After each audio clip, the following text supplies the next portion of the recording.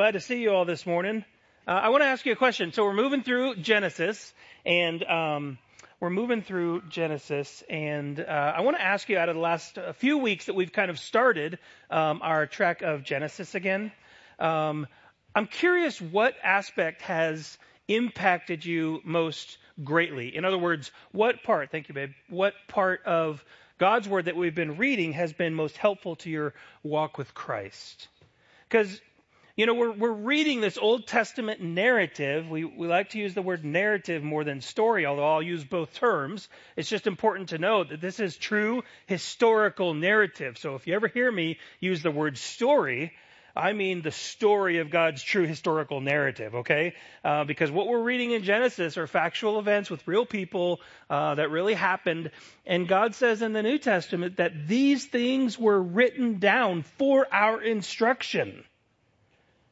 God recorded these events for our instruction, that we might learn from them, that we might grow from them. And so what has been maybe jolting to you in your knowledge of the Lord or of your faith, in your faith? What has been a challenge to you? What have you seen that has sort of said, oh yeah, I've experienced that? Abram seeing a circumstance that seemed impossible to him with the famine in the land and saying, I don't know what we're going to do here. God called me to come out here, but I'm going to go south to Egypt. And then he gets to Egypt and he sees another challenge. And so he tells this half-truth, which half-truth is a whole lie, right? So he tells this half-truth, hey, Sarai, when we get in there, they're going to maybe kill me because you're beautiful and they're going to want to have you and I'm in the way.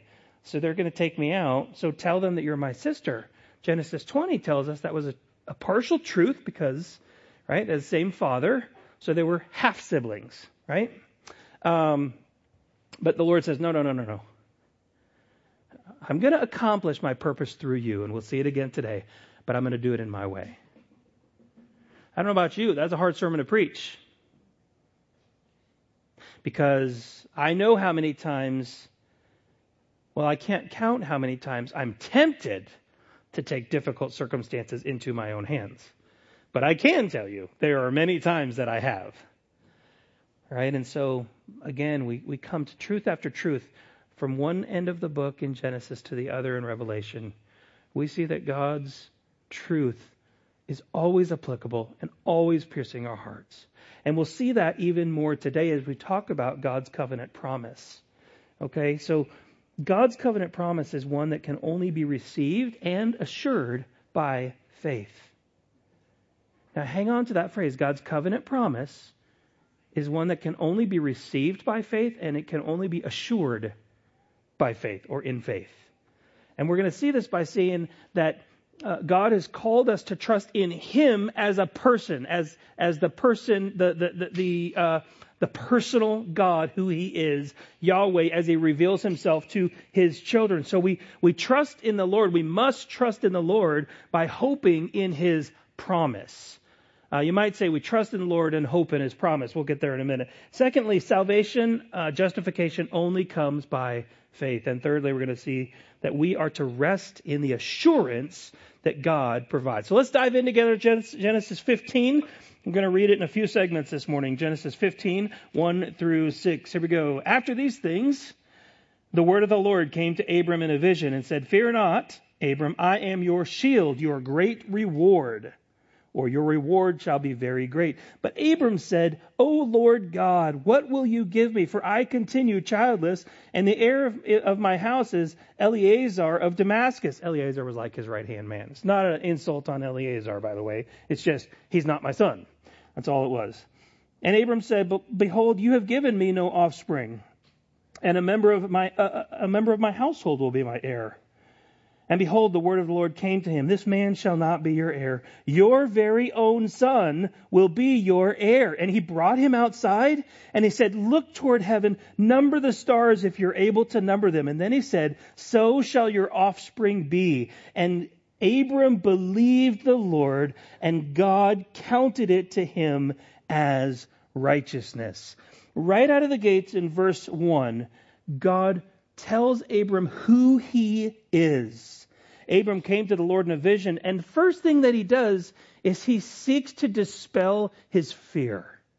Now, we don't know exactly how much time went on between chapter 14 and chapter 15. Some commentators say, maybe close to 10 years.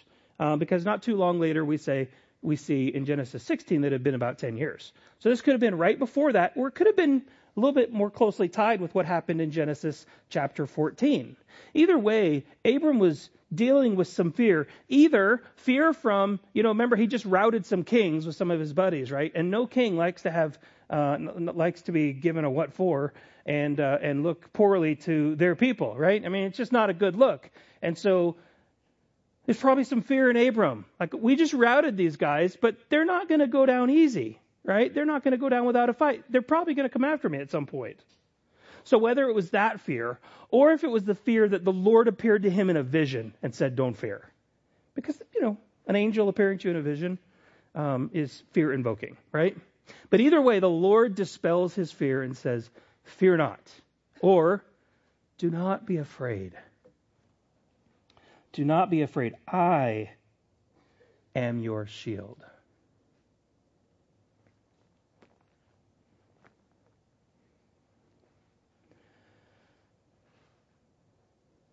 Son, don't be afraid.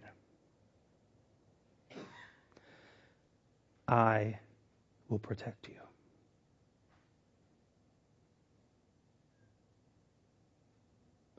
I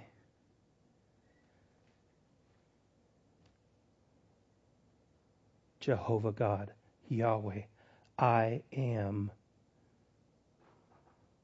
is your shield. There's a twofold truth that we need to grasp here. One is that a call to faith is a call to trust in our personal God. That's what the Lord is saying. I am your fear, your shield. We've already seen this begin to play out, right? If you think Abram is called to leave to leave his extended family, and there's this instance of faith where he trusts in Yahweh, his personal God.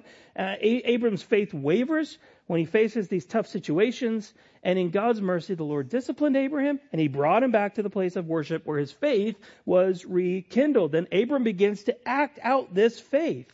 And he trusts the Lord to protect him, to provide for him, while Lot chooses maybe the better portion of the land according to human eyes. And then after Abram rescues Lot, Melchizedek, you remember, comes to bless him. And part of his blessing is God Most High, possessor of heaven and earth, is who Melchizedek blessed him with. That's who's blessing you.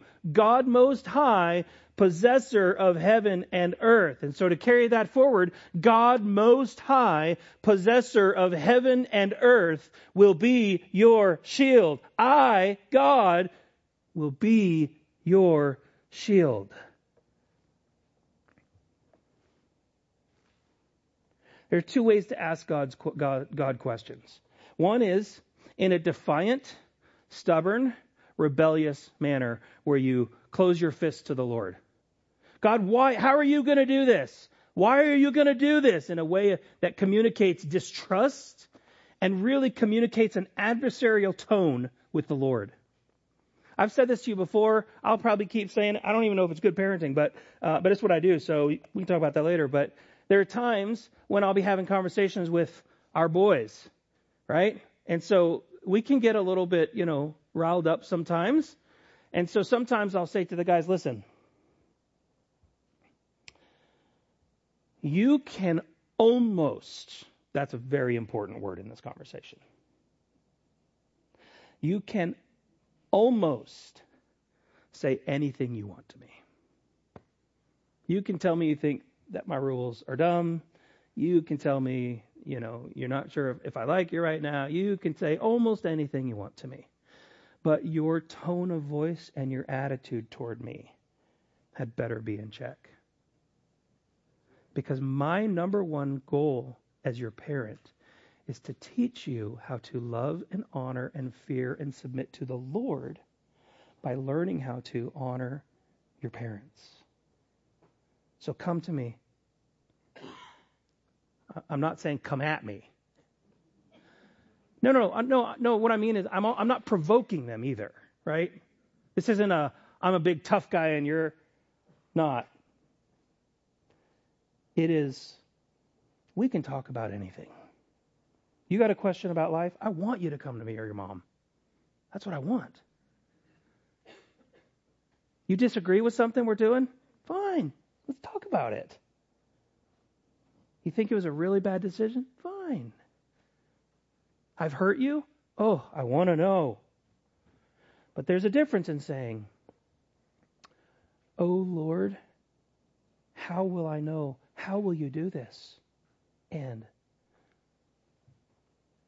Lord, I don't know if you're going to do this. Lord, why did this happen in my life? It doesn't make sense to me. Lord, you owe me an answer. No, but we come to the Lord as Abram came to the Lord with questions, but not questioning. You see the difference? We're asking questions to understand more. Oh, Lord, what will you give me? For I continue childless. In other words, Lord, I believe you. I mean, I left Ur. I sinned and I stumbled in my faith. I'll probably do it again. But I do believe you. But I'm super confused right now because you keep saying that my seed, my children, my family are going to inherit all this land. Right now, all I've got is Eleazar, who, yes, is part of my household because he lives with me and he works for me and he's my right-hand man and I don't know what I'd do without him, but I still don't have a child. And you keep telling me that one of my offspring will inherit this land. And Lord, I'm confused. I don't understand. And so he asks in the second way, which is a trusting manner. It's submissively, as he does here. James tells us that we can and we should go to the Lord with questions. James 1:2-5 says, count it all joy, my brothers, when you meet trials of various kinds. Do you hear that? You going through a trial? Count it joy. It's not the same as saying, man, I love this part of my hard life. No, I know God's doing something in it. Sometimes when I have the privilege of talking to people and people are asking a question, one of the questions I'll ask back is, where do you see the Lord in this? What do you think God's up to? Because it takes the perspective off of the immediate circumstance to say, there is a God who is our shield, who is our protector, who is sovereign and good and wise, and he's working in everything. From before the foundation of the world, Colossians 1 tells us, he has created works for us that we would walk in them. So when we endure trials, we know, Romans 5 tells us, that God is developing our faith and our character and our perseverance and endurance. But specifically here in James, he says, because you know that the testing of your faith produces steadfastness. Required of believers, by the way. Steadfastness. And let steadfastness have its full effect, that you may be perfect and complete, lacking nothing. If any of you lacks wisdom, let him ask God, who gives generously to all without reproach, and it will be given him. Now there are 4 ways. I'm just going to kind of mention them quickly, and then we're going to keep moving. But 4 ways that God promises to shield the believer. The first is from his enemies. Abram was in this point of fear. I mentioned that a few minutes ago. So Abram's in a point of fear, possibly fearful of his enemies. Or at least knowing, if I'm on God's side, I'm going to have more enemies in the future. I'll come to that in a minute. The psalmist David also had many enemies. David, if you read the Psalms, he's constantly praying for protection from his enemies. Anytime you work for the Lord and you stitch together a nation of Israel the way David did, you make enemies in the process. Anytime you serve to build the unity of the local church, you're going to make enemies. Because not everybody wants unity in the local church. Many people outside of the church don't want to see unity in the church. There are some who creep in who also do not want to see unity in the church. You're going to make enemies.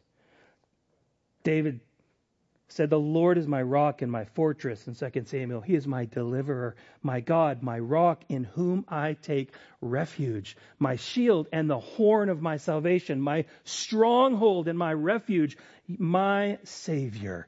You save me from violence.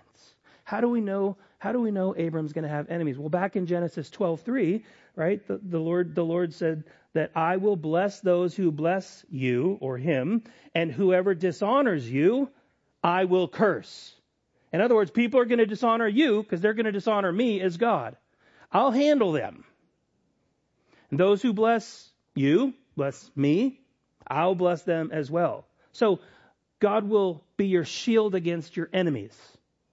Okay? It's important that you understand. We have enemies in this world. We're not the ones going out picking a fight. But we are standing true to God's word in the midst of whatever comes our way. Locking arms, encouraging each other, and helping each other to stand strong in the faith. God promises to shield Christians against Satan. It's very interesting that the strategy that God gives us to face the wiles of the enemy in Ephesians with putting on the armor of God, and then in Peter, he says, be sober-minded, be watchful. Your adversary, the devil, prowls around like a roaring lion, seeking someone to devour. So be watchful. And then and we're told to stand firm. After having done everything, to stand. Standing in the strength which God supplies. God fights the battle. We stand in faith. James 4, submit yourselves therefore to God. Resist the devil, and he will flee to you. Resist the devil. It doesn't talk about any Christian taekwondo or anything special that you have to do. You pray, you get with God's people, you be surrounded with God's people, and you resist the devil, and he will flee. It doesn't say fight him off. It says resist, and he will flee. Ultimately, we see God's ultimate protection of Job from Satan, even though he went through a lot with Satan. Right? Remember the conversation with Job and with Satan and the Lord?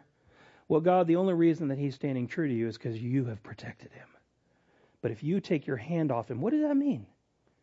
It does mean that he was Job's shield.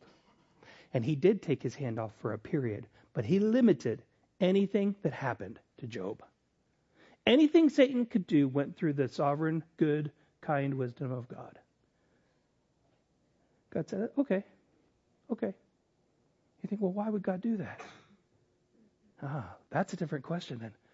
Well, why would God do that? God owes me an answer. You see, it's a different kind of question. God promises to shield Christians against temptation. 1 Corinthians 10:13. No temptation has taken you that's not common to man. What that does not mean is, this is easy. What it means is, you're in good company. Others have endured similar kinds of struggle. Similar kinds of temptation. Most notably, Hebrews 4, Jesus. Continuing 1 Corinthians. But God is faithful. It's the hinge of the verse. He will not let you be tempted beyond your ability, but with the temptation, he will also provide a way of escape that you may be able to endure it. So God will be your shield against your enemies, against Satan, and against temptation, and finally, and there are more, but finally from bitterness. And I mentioned bitterness because when trials come in life, if we don't turn our perspective to the Lord and look at things through the proper lens of Scripture, and I'm going to say again, with the help of God's people and the Holy Spirit, it is too easy, friends, to become bitter. It is too easy to run the tape in your mind of all the ways you think God should be treating you better and other people should be treating you better, and you can become bitter. Paul says in Philippians 1:12 that Paul's suffering, and his suffering was great. I don't even have time to go into it all, but it talks about shipwrecked and cold and starving and all these kinds of things. All of these things I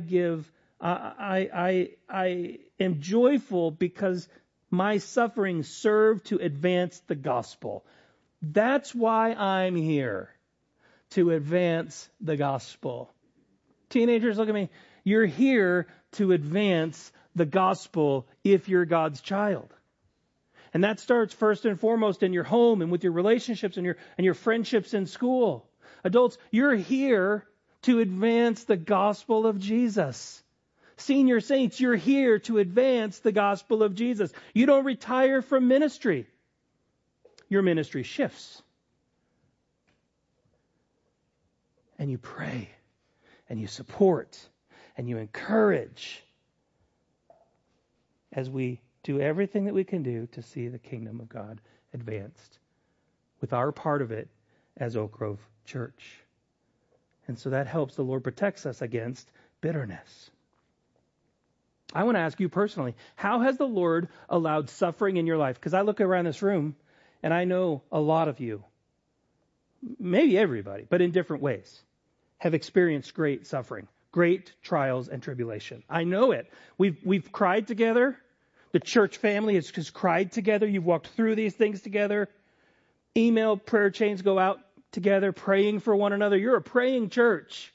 You're a church that remembers to follow up and say, hey, how's this situation going? I'm so thankful for that. You know why? Because it means you're praying and you want to know how things are going. So you can continue praying, or you can adjust your prayers. You can give praise to God for his victories.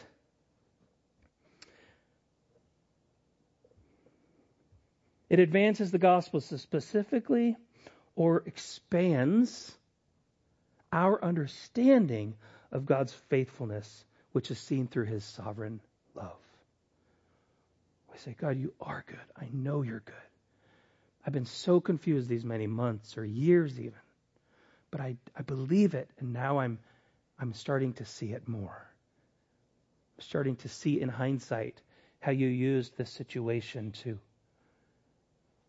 magnify your grace. So we trust in God, our personal God. But then secondly, God gives us a hope. God points us in a direction. He does this with Abram. He says, fear not, I am your shield. Your reward will be very great. Now, he's already promised Abram and pointed him to a land. You're going to inhabit this land, and your children's children are going to inhabit this land. For Abram and our Old Testament saints, that land and the presence of God among their midst was their great reward. For New Testament saints, we're looking to the return of our Savior, and we look to a different reward. But we trust God, and we look to his reward, or the hope that God has pointed us to. Right? So when Abram says, there's two questions and an explanation, or a question and explanation, and then the Lord's answer early on. I know you're thinking, how on earth are we going to get through this entire chapter? Just hang with me. We'll get there. But it's front-loaded. Lord, what will you give me for I continue childless? You keep telling me, my seed, my offspring are going to inherit this land, but I don't see anybody else. And I'm kind of old.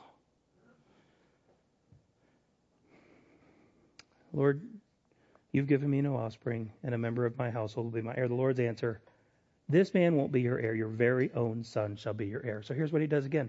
He's pointed him to land, and he's pointing him to his offspring. He's pointing him to people. Specific people. This isn't take a promise from God and find whatever hope you want. We look to the hopes that God points us to. And so to demonstrate this, God takes Abram outside and he says, hey, look toward heaven and number the stars, if you can. Try to count the stars. If you're able to number them, so shall your offspring be. And so because Abram trusted his personal God, he had hope, he had confidence in God's promise. I trust God, so I trust what he says. And so now I'm going to look at where he directs my eyes to hope. Verse 6 makes it very explicit. He believed the Lord, and the Lord counted it to him as righteousness. Now, when we think about the Old Testament, we often, and rightly so, we think about the Mosaic covenant, Moses, the Ten Commandments, and everything that followed after that. But I want you to see, child of God, I want you to see, curious reader, I want you to see that faith precedes the Mosaic covenant. Justification, which means to be made right with God, you must have faith. This precedes the Ten Commandments.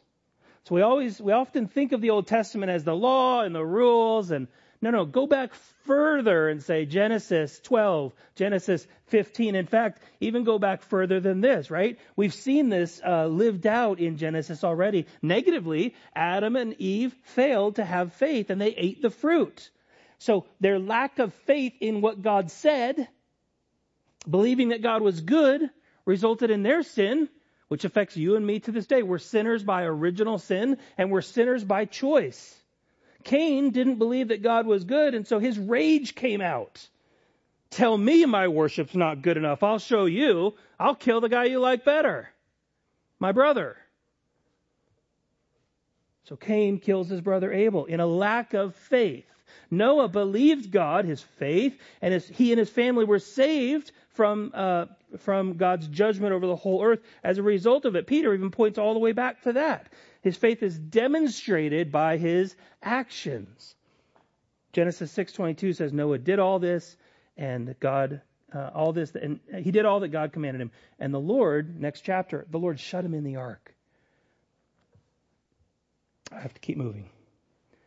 God told Abram to leave Ur, and his faith was demonstrated in his action. Okay, Lord, I'm leaving. I'm following you. I'm going. And so now this is the central truth for our lives.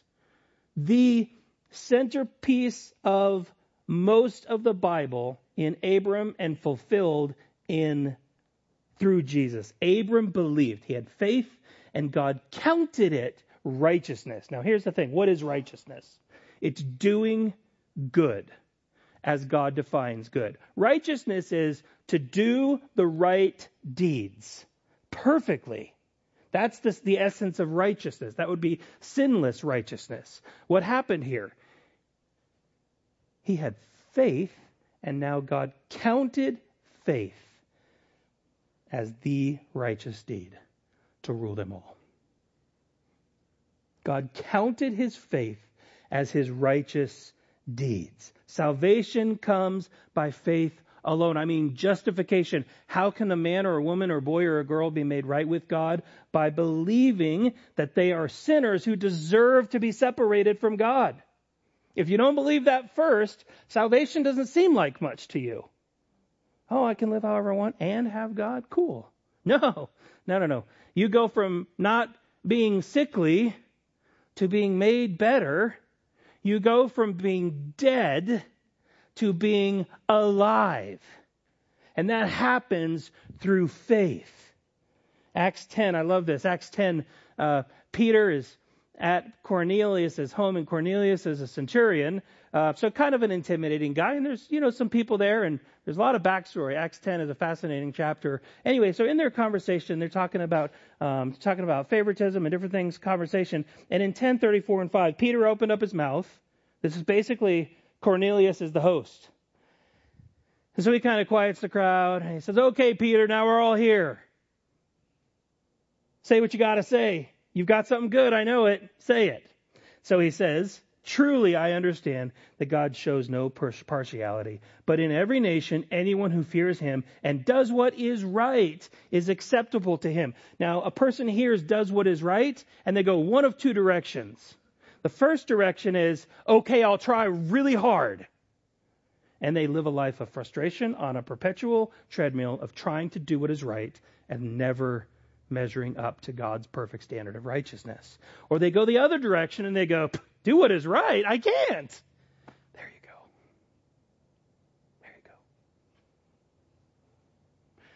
So Jesus came and he did it for you.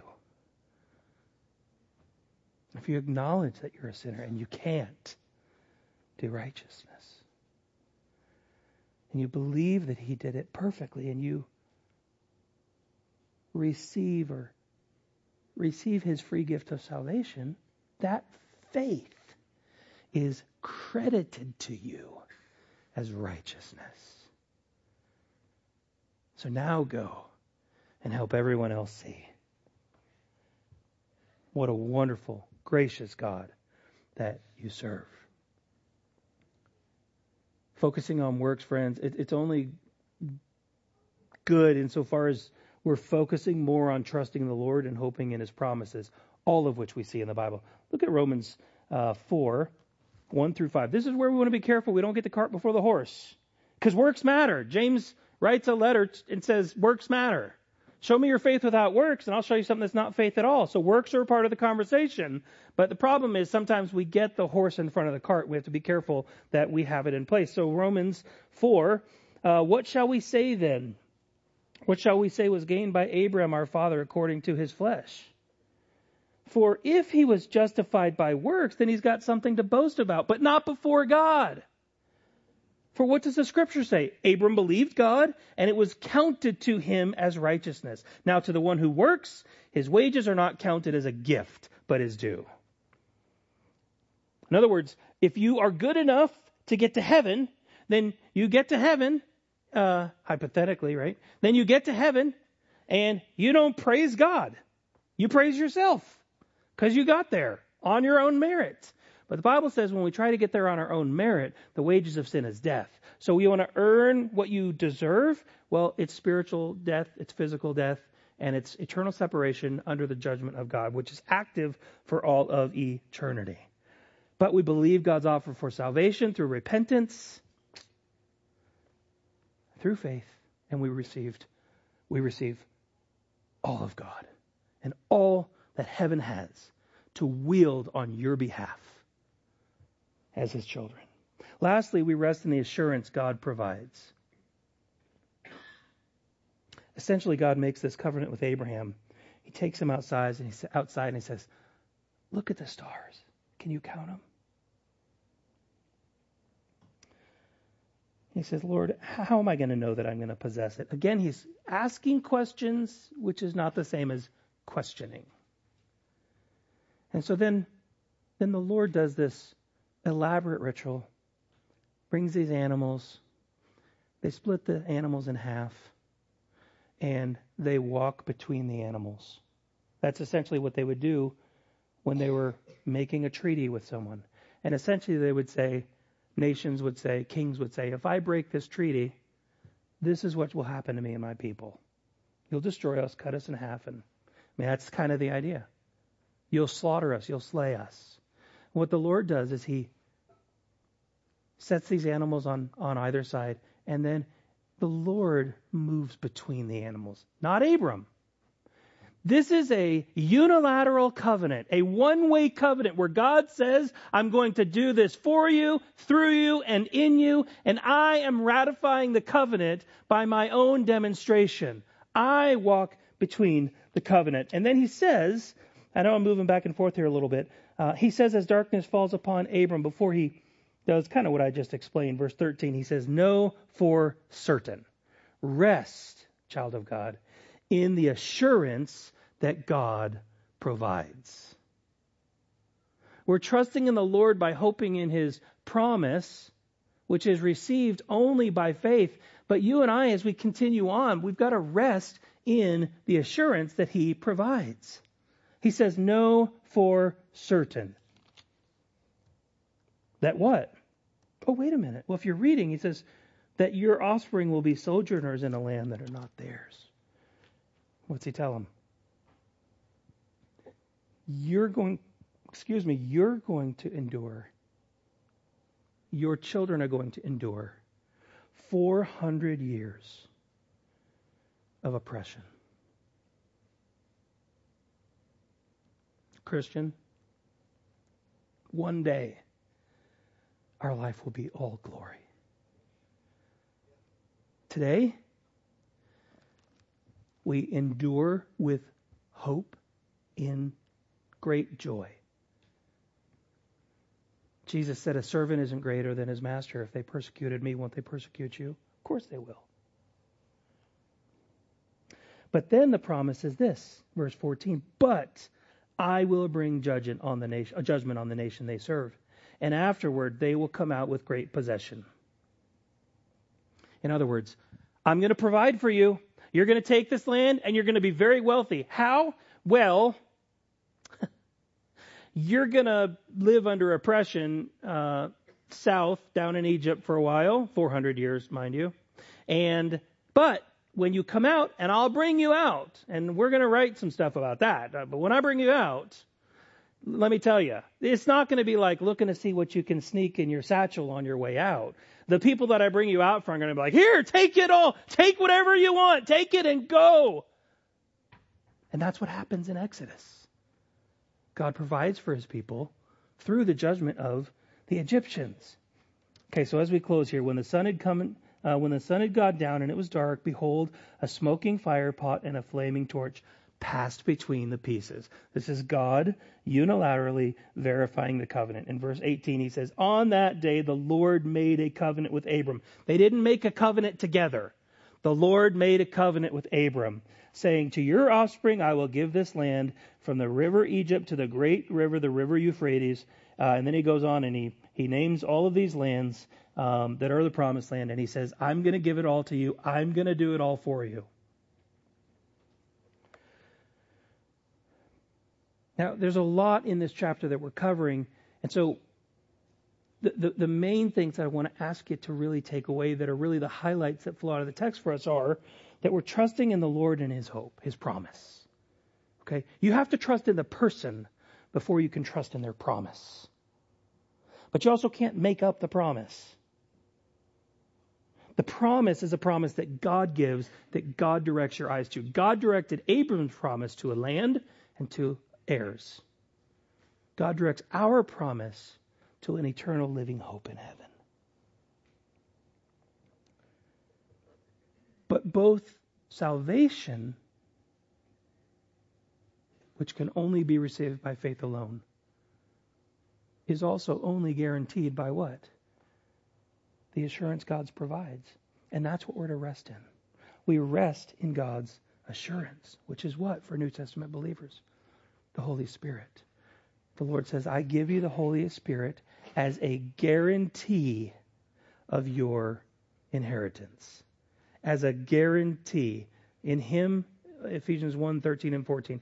In him, when you heard the word of truth, the gospel of salvation, and believed in him, you were sealed with the promised Holy Spirit. There's your assurance. You have the sealing of the promised Holy Spirit, who is the guarantee of our inheritance until we acquire possession of it to the praise of his glory. So you cling to Jesus, you walk in the Spirit, keeping in step with the Spirit, which is how you are assured you are God's child. Because if you can't keep in step with the Spirit by his grace, again, you are not God's child. So I can never overcome it. It doesn't mean you're not going to have sin struggles. It doesn't mean you're not going to doubt from time to time. It's not what we're talking about. But we're talking about a life of faith that's dependent on the Holy Spirit, which you know is possible because God gives you the Spirit of God as a deposit, guaranteeing the promise that he gives us. Don't try to find assurance in anything that God doesn't give you assurance for. Find it in your ability, by God's grace, through faith, to walk in love, to keep in step with the Spirit. I want to ask you, as we wrap up, if when trying to think through your own assurance of salvation, I want to ask you how far back you have to look. And here's what I'm getting at. If you prayed a prayer and you got dunked, without evidence of walking in the Spirit, that is not enough to validate your salvation. If you're 65 and you say, well, no, I don't really do that. I don't really read the Bible very much. Oh, I don't really participate in that. Or I don't really do that. I don't really do that. Listen, I'm not telling you don't know the Lord. I'm not telling you you're not a Christian. I don't know your heart. My question is, how far back do you have to look for something to give you confidence? And even if by this little exercise you have to look back a long way, there may still be a mustard seed of faith in your life. And I would say, take it up. Take up the mantle of faith and start walking today. Start walking in the Spirit today. You say, well, I've wasted my whole life not walking with the Lord. Your life is not over. You're alive. You're hearing God's word today. Cling to Him. Repent, which is a gift of wonderful worship we saw in Genesis 13, right? Go back to Bethel. Rekindle your worship for the Lord and say, God, I may be 32, 55, or 83. But today I start anew. Psalm 51, create in me a clean heart. Renew a right spirit within me. That was prayed by a man who was repentant from not walking with the Lord. You can experience the same joy, friend, brother, sister.